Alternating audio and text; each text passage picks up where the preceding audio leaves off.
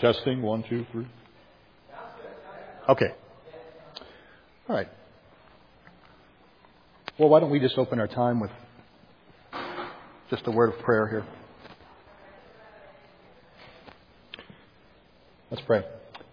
Our Father in heaven, Lord, we thank you for this time. We thank you, Lord, for the rich deposit of truth in your word. And we pray, Lord, that you would bless this time and use this time to edify your people in the things of God. We ask this in Jesus' name. Amen. All right, so, we are in the midst of the holiday season where we're often delighting ourselves in all things savory, family dinners and so forth. I thought it would be timely to do a brief study on the Bible's use of the word salt, and in particular, the meaning of Jesus' words to us as disciples of Christ, that we are the salt of the earth.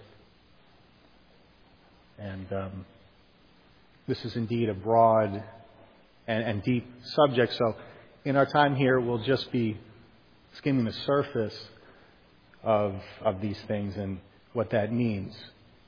But in terms of the occurrence of the word salt in the Scriptures, it's mentioned about 40 times, at least in our ESV translation, about 36 times in the Old Testament, 7 times in the New Testament.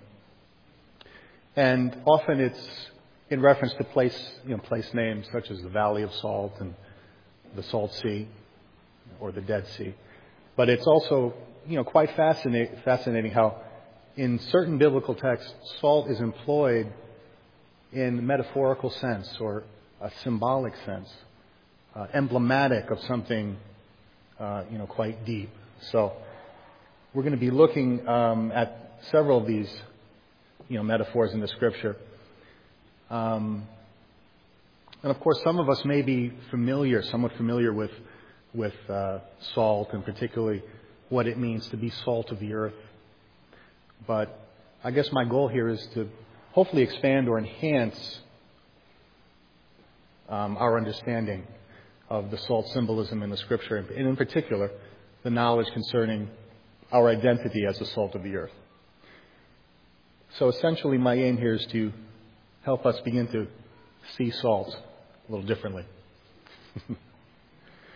All right, so let's start off, I guess, by setting a little bit of the historical context.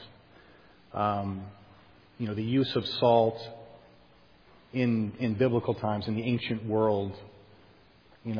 Those who would be hearing the Scriptures and even hearing the teaching of Jesus, their understanding of salt and its place in the culture. So I'm just going to open it up. Would anybody be able to, maybe tell us, based on their knowledge of salt, what were some of the things that salt was used for in the ancient world? Anybody? Frank? Well, it was definitely used for preserving. Yeah. But also we have the famous saying that you will not worth your salt. Yeah. In the Roman army, the man had a right to his salt. Yeah. He needed that. And if he wasn't worth his salt, that means he wasn't doing his job as a soldier. Yeah.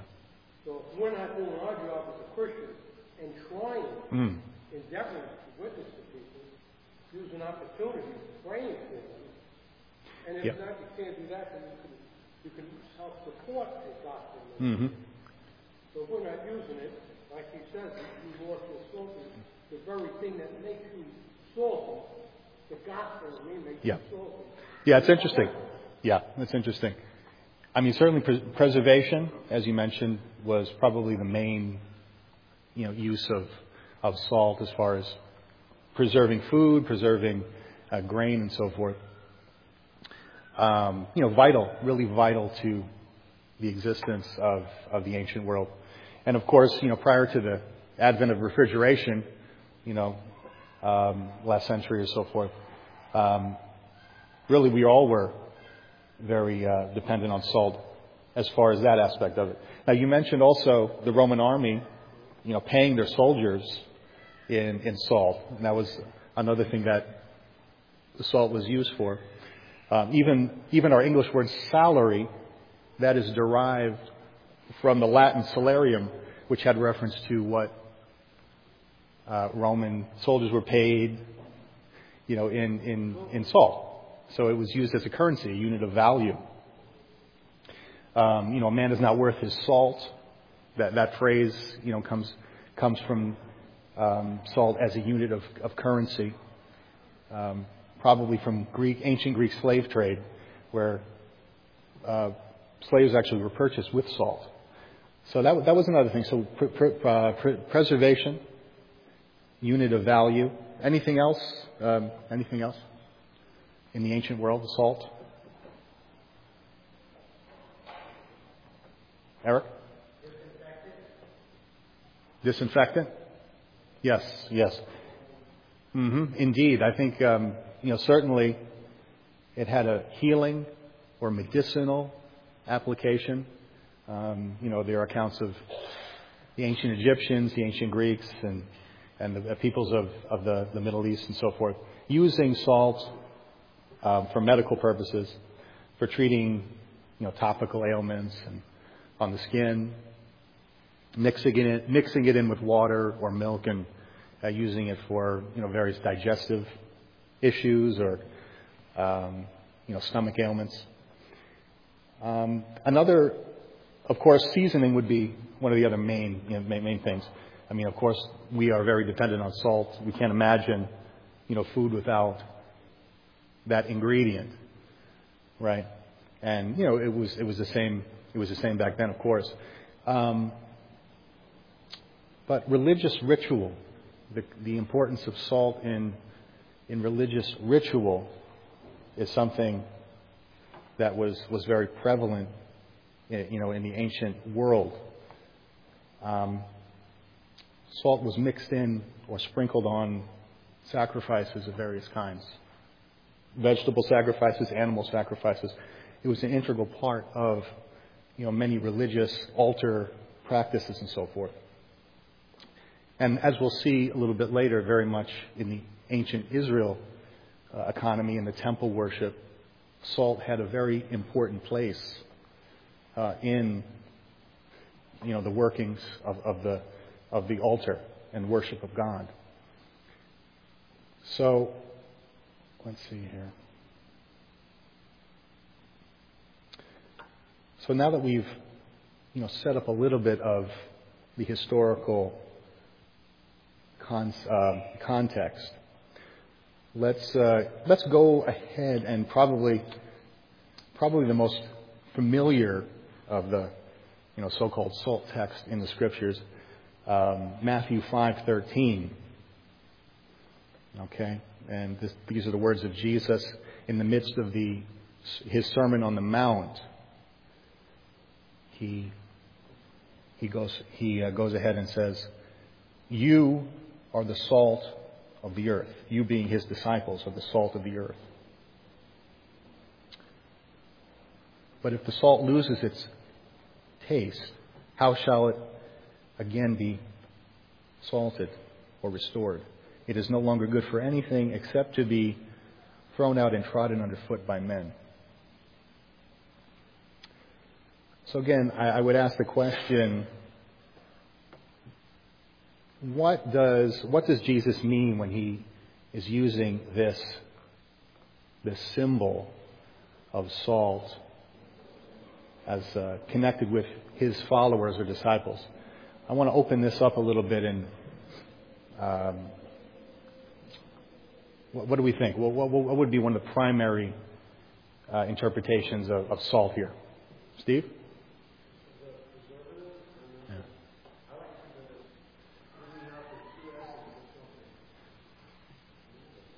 Bringing out the true essence as far as the...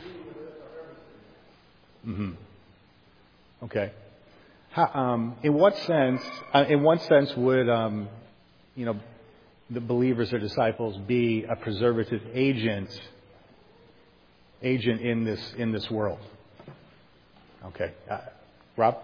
I think that traditionally he's saying to the disciples that you want to flow to the earth, but now that you're in Christ and that you're out of Adam,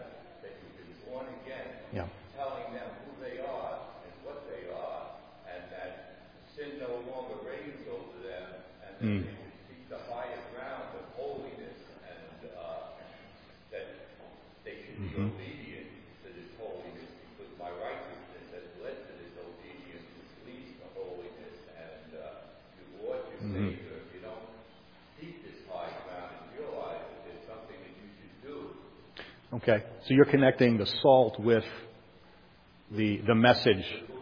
Yeah, who they are and the message that they are carrying. Right. Okay. All right. Good. Good. Eric?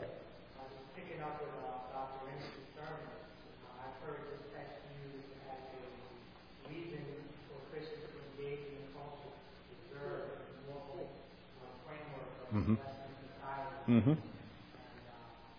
Mm-hmm. Yeah, very good. Yes. Well, yeah, he touched on a little bit in his sermon that influence, that moral influence that Christians should have, whether it be in the neighborhood, in the workplace, and so forth, a restraining presence in the world. Yeah. A great example is the woman at the well. She went back and she witnessed and had that whole town come back. She was a primary example of salt. Yes. Spreading the gospel. Yes.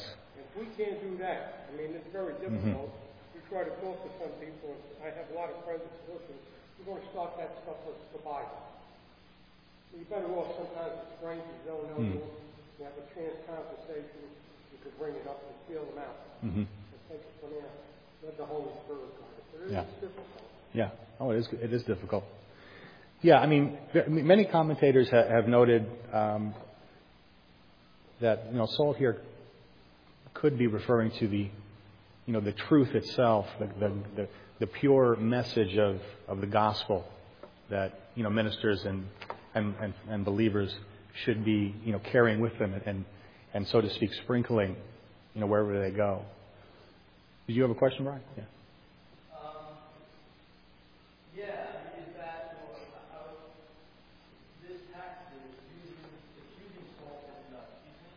Yeah. So is that more, which I'm not quite clear on, how exactly,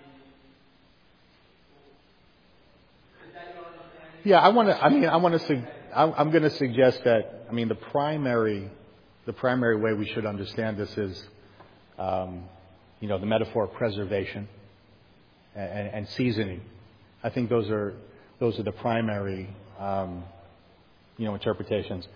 But, what I'd like to explore a little bit is some of the other, interesting implications of what it means to be salt, and based on some of the symbolism of salt in the Old Testament.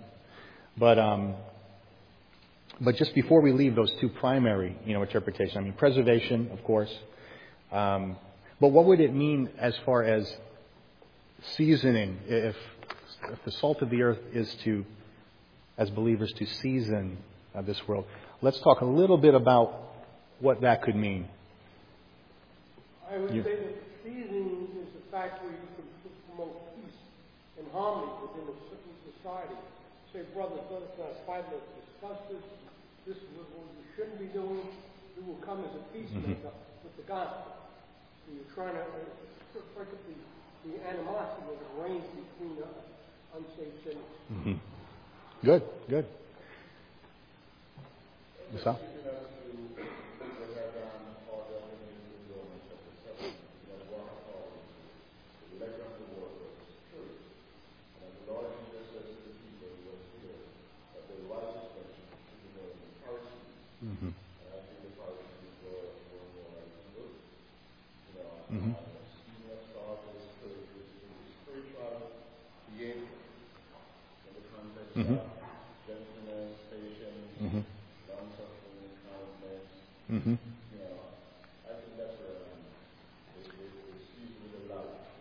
Yes.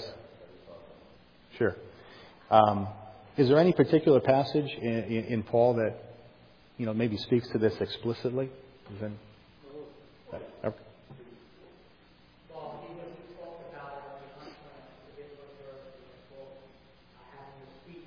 Yes. Yeah. So when we think about seasoning the meat, it's desire to taste better. And so, yeah. in my opinion, I would take this verse to do something along the lines of Christians shouldn't be obnoxious and unnecessarily offensive. Yeah, that's good. That's good. I think it'd be worth just reading, because I mean that what you alluded to is Paul in Colossians 4, 5, and 6. I think it's just worth reading, because it certainly is a parallel to this. And he says in that passage here, walk in wisdom towards outsiders, redeeming the time. Let your speech always be gracious, seasoned with salt, so that you may know how you ought to answer everyone. So, here clearly salt is connected with wisdom and gracious speech. I think particularly in the apologetic sphere where, Christians are to, put their best foot forward and like you said, not to be obnoxious, in dealing with outsiders, but to give off something that's appealing, something that's attractive. There are a couple other parallel, passages to that Colossians text. 1 Peter 3:15 and 16 is certainly related. In your hearts, honor Christ the Lord as holy, always being prepared to give a defense to anyone who asks you for a reason. Yet do it with gentleness and respect, having a good conscience. Okay, so that when you are slandered, those who revile you and your good behavior in Christ may be put to shame. And then also Ephesians 4:29, let no evil or rotten talk come out of your mouth, but only such as is good for edifying, as fits the occasion, that it may impart grace to those who hear. So certainly, I just don't want to lose the idea of seasoning connected with wisdom and imparting grace. Okay. Now, if those are the two primary ways we could interpret Jesus here, are there any other connotations or allusions that may come to mind regarding salt?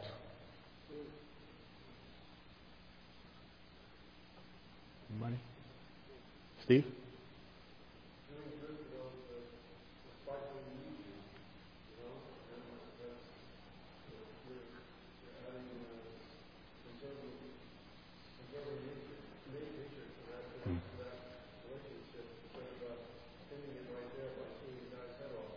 Mm. Mm-hmm. Yeah. Yeah. Yeah. Good. Good. Okay. Rob? Well, I think that you were saying that the salt is related to the gospel. Oh, certainly. And that if we're not preaching Mm-hmm. pure grace, if we're not accused of being an antinomian, then the salt is lost its flavor, and the pure grace is not being preached by a lot of Christians. Mm-hmm. Fortunately, we've been blessed, and that we're preaching that. We're preaching the message of the cross of Jesus Christ. Mm-hmm. And that once that message of my going to the cross, saying, trying to tell his disciples that they didn't understand, is not being preached, and that's all by grace that we say. Yeah, sure.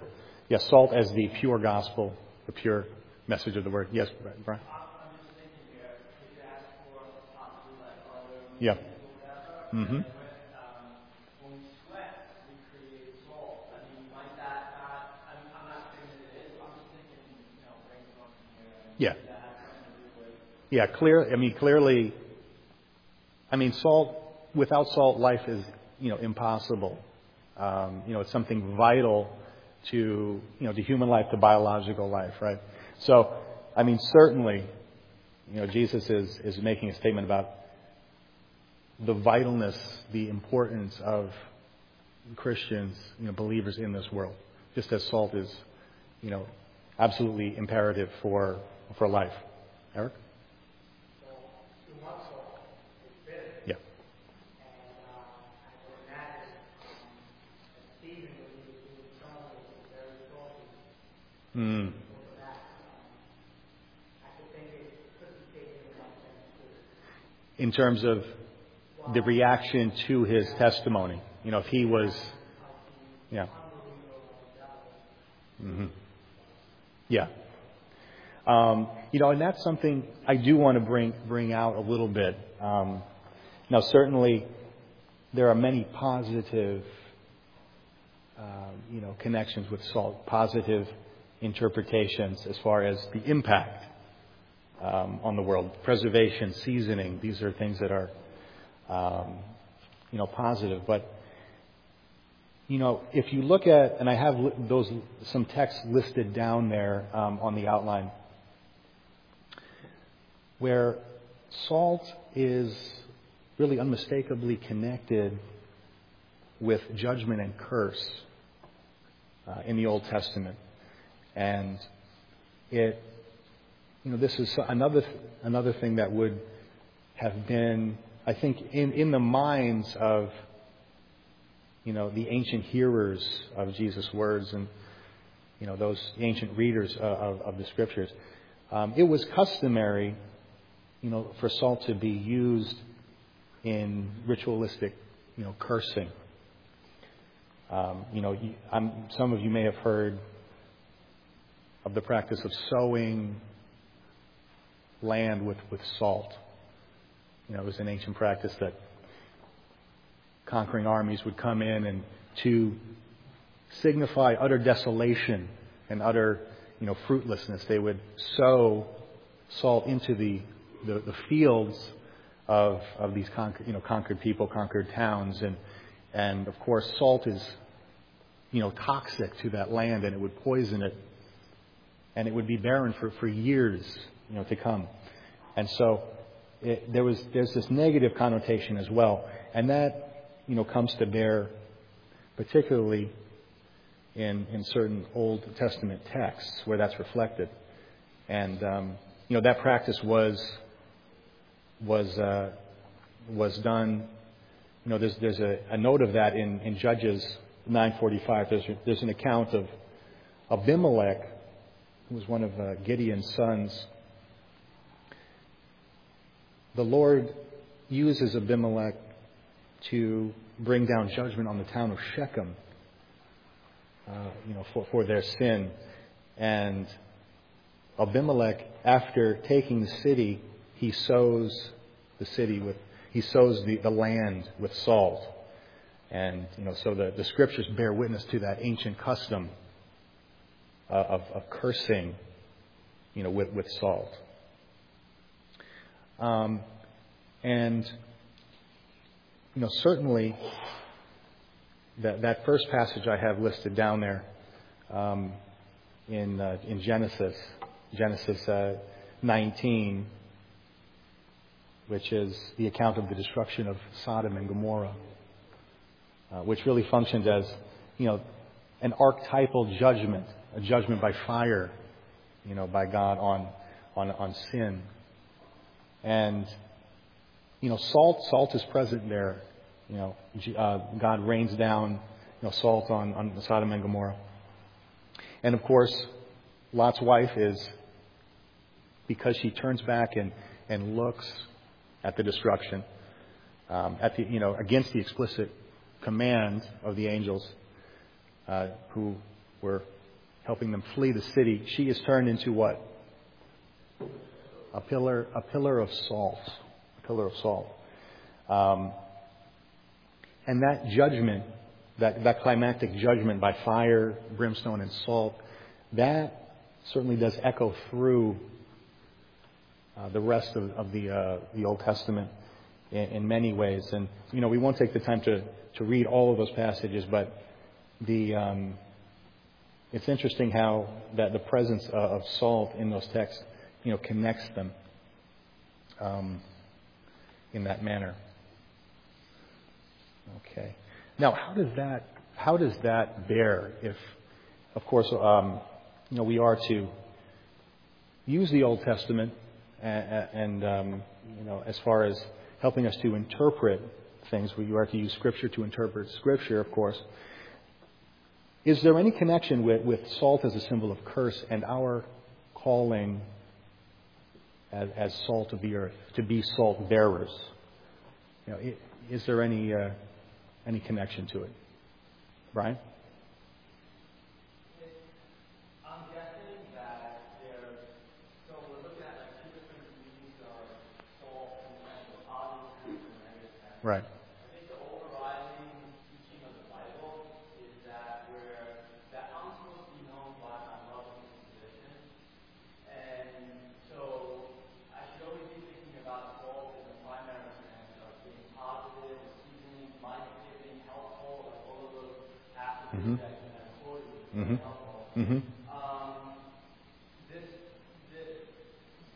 You bringing out the negative connotation of soul reminds me of the text we just talked about in Corinthians, where Paul speaks to the Corinthian church and he says, I speak in tongues more than all of you, and I encourage you to speak in tongues, and he goes on later in that chapter, 13, 14, Yeah. that tongues are going to be a sign of judgment on unbelievers.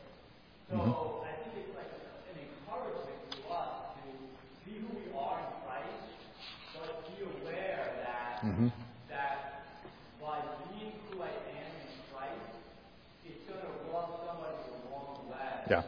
And so I'm not. My goal is to love them, but they can receive that love. Yeah. As that may make them feel really bad and hate me. And so Yeah. I'm thinking that. Yeah. Yeah. I mean, I think it's clear, from the New Testament that, of course, the message of the gospel is life. It's life to those who are able to hear it. If they have ears to hear, if they have eyes to see and ears to hear, it is life. It is the aroma of life. But we can't escape the flip side. The flip side of that, for those who are perishing, for those who reject the message, it turns into a curse. It confirms them in their condemnation. See? Yeah. Yeah. Yes, you have the savor of the. Some translations render that aroma, stench or savor. But I think it still holds that it's blessing on one side and it's curse on the other. So?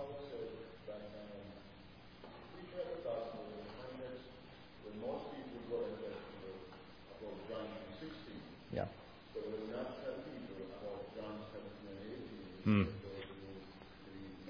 Yes. Yeah.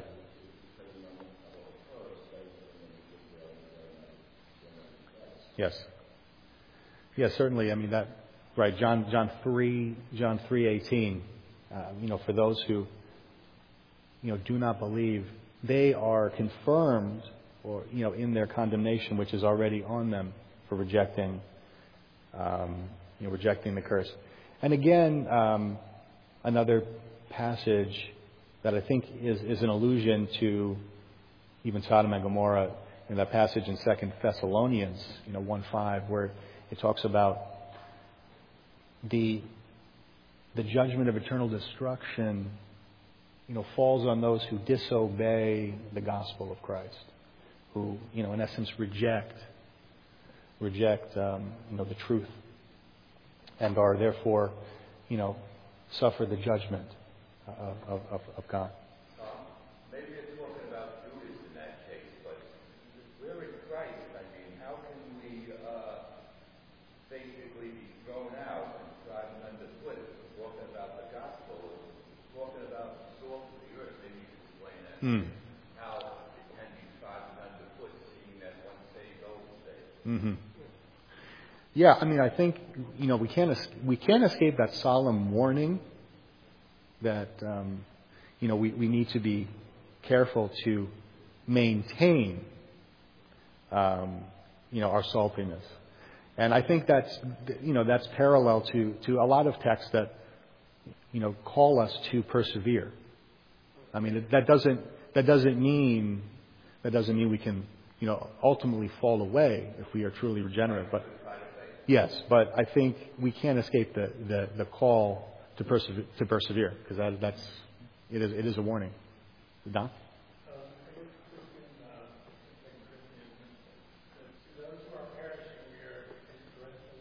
That's it. Yes. Yes, that's the Second Corinthians passage. Yeah, that I think really is, in a nutshell, a picture of the blessing and the curse. Salt is really emblematic, can be used in that way, as its blessing and its cursing.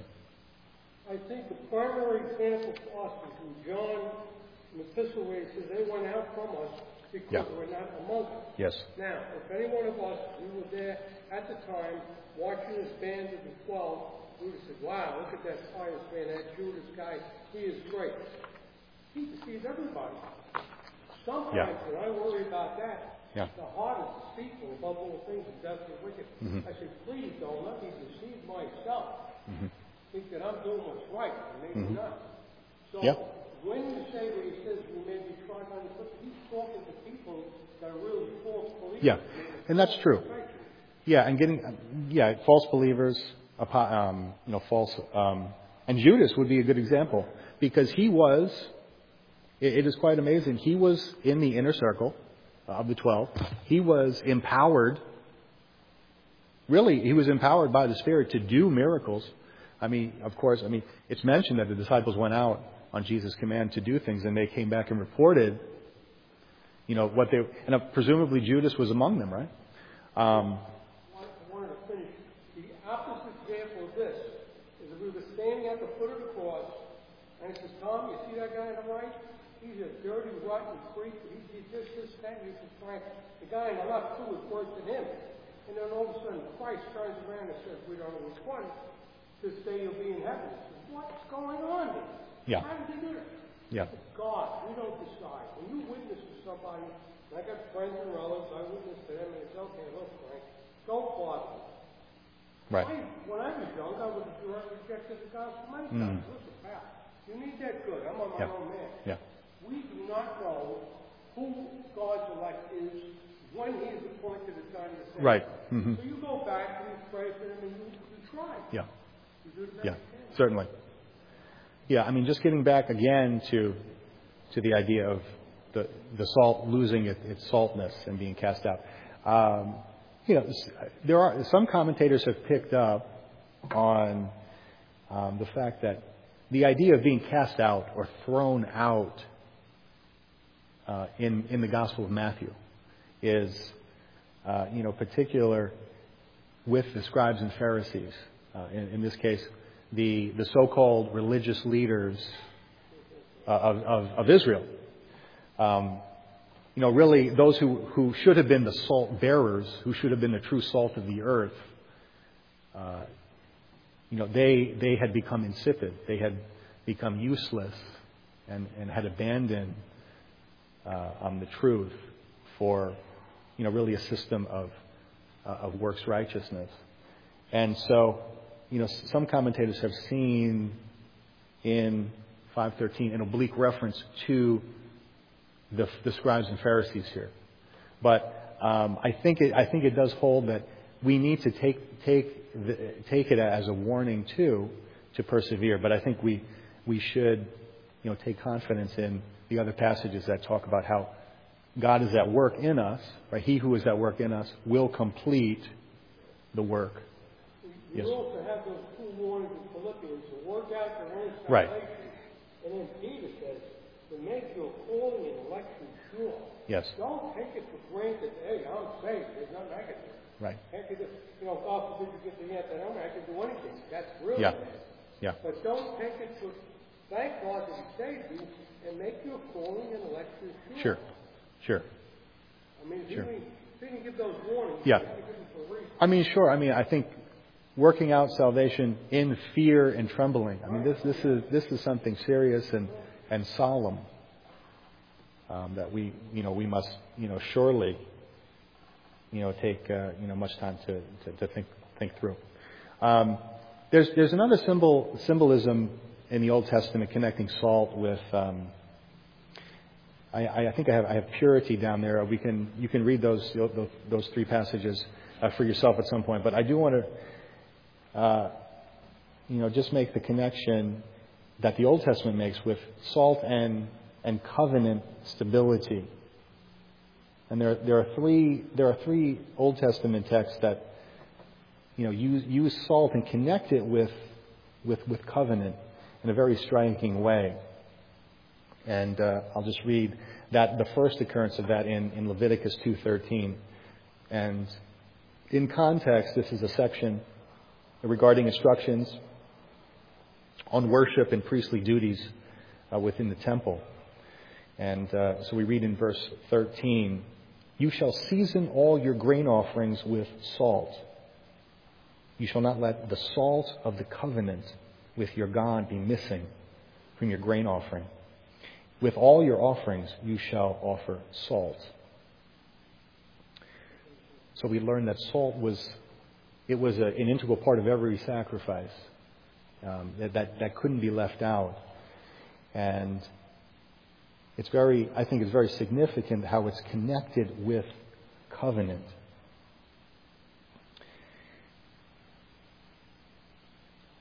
And then Numbers 18:19, another section in the law regarding priestly duties. We read that all the holy contributions that the people of Israel present to the Lord, I give to you, that is, the Levites, and to your sons and daughters after you. As a perpetual due, it is a covenant of salt forever before the Lord, for you and for your offspring after you. So, in context, the Levites, they had no portion in the land of promise, right? Their portion was the Lord's. Their portion was the Lord, and their calling was to serve God in the temple. And this arrangement that all God would provide for them and for their family, this covenant with the Levites is called the covenant of salt forever.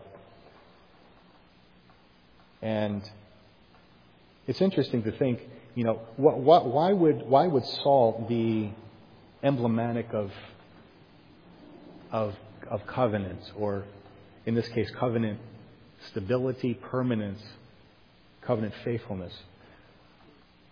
Any ideas? Okay.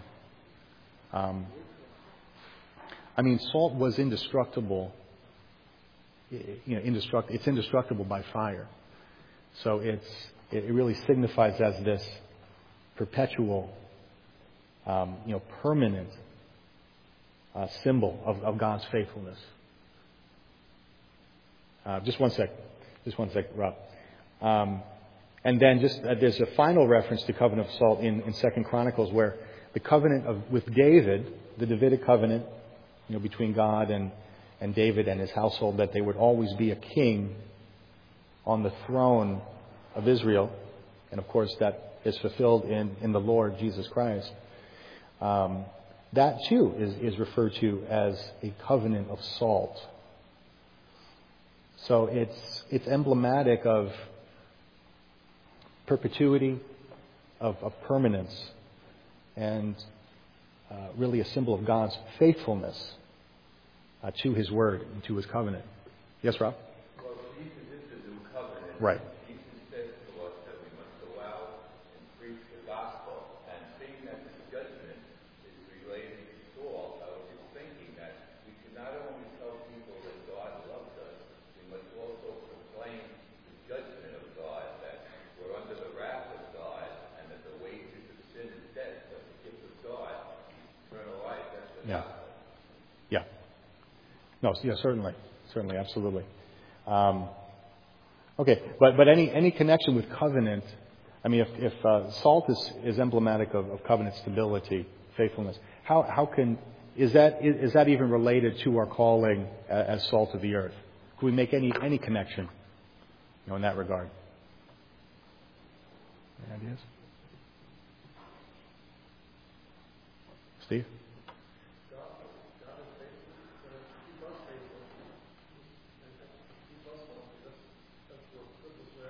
Yeah. Yeah. I mean, I think it really speaks to, God's faithfulness to His Word, God's utter faithfulness and, to the message that the salt bearers are to, share, and that God will do, what He says He will do. So yeah. God's covenant cannot be broken. It cannot be, exactly. Yeah. It's irrevocable. Yeah. Yeah. Yeah. Right. Yeah, it speaks of the faithfulness of God. Yeah. Eric, you have? Well, since you mentioned the fire, the earth is going to be blessed by fire. Second Peter, God's people who are in the covenant will. Yeah. Yeah, and it's interesting in a parallel text to Matthew 5:13 in Mark. It's Mark 9:49 to 50. I think that is explicitly in view. In that text, Jesus says that everyone will be salted with fire,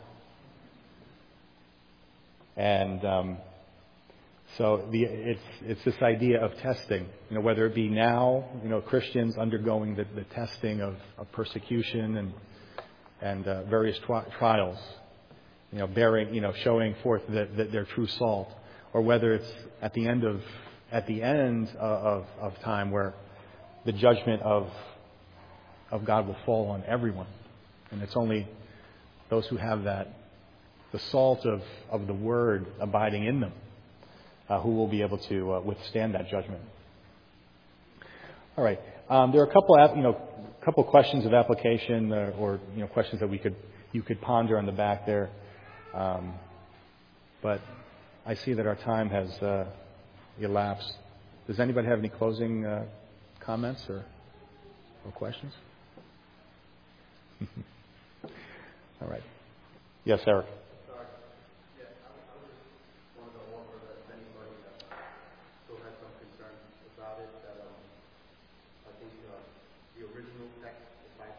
Yes. If you just go a little bit before that, verses 11 and 12, they'll talk a little bit about maybe the curbside or you being persecuted. Yes. You're being assaulted. You're exhibiting that character and the attitudes to do that with joy. Yeah. And then a parallel is the light. Mm-hmm. 14, 15, and 16. Here it explains a little bit more about the soul. He's not just giving something different, he's explaining it as light, Mm-hmm. and what that looks like as far as Sure. light. Mm-hmm. And then he finishes it off with all the glory of God at the end of verse 16. Yeah. So I think looking at that. Indeed. As far as the context, you're right. I think light functions in very much the same way as far as a metaphor to salt, but there are some nuances to it. And of course, yeah, the persecution, it comes right after the text that the Christians will undergo persecution, and that could speak a little bit to the connection of believers as sacrifices even in themselves, and what comes to mind is Romans 12:1. We are to offer ourselves living sacrifices, and of course with that Old Testament background where that all those sacrifices had to be sprinkled with salt. Jesus' identification as us of salt of the earth, it does take on that flavor of sacrifice as well. So, as you can see, that the metaphor of salt is certainly, it's a rich metaphor. I think it does have its primary interpretations in the preservation and seasoning, but it certainly, I think, for the Christian, it takes on a multi-dimensional richness, especially as we're bringing in the Old Testament references to it. All right, so we'll close in prayer here and just thank the Lord for the time. Our Father in heaven, we do thank you for this time. We thank you, Lord, for, again, the rich deposit of truth in your word We thank you for the rich, multidimensional emblem and symbol of salt that you've given to us. Father, we pray that by your working, by your Spirit, that we would truly be and exhibit, Lord, your truth and be the salt and light that you have called us to be. We ask all these things now in Jesus' name. Amen.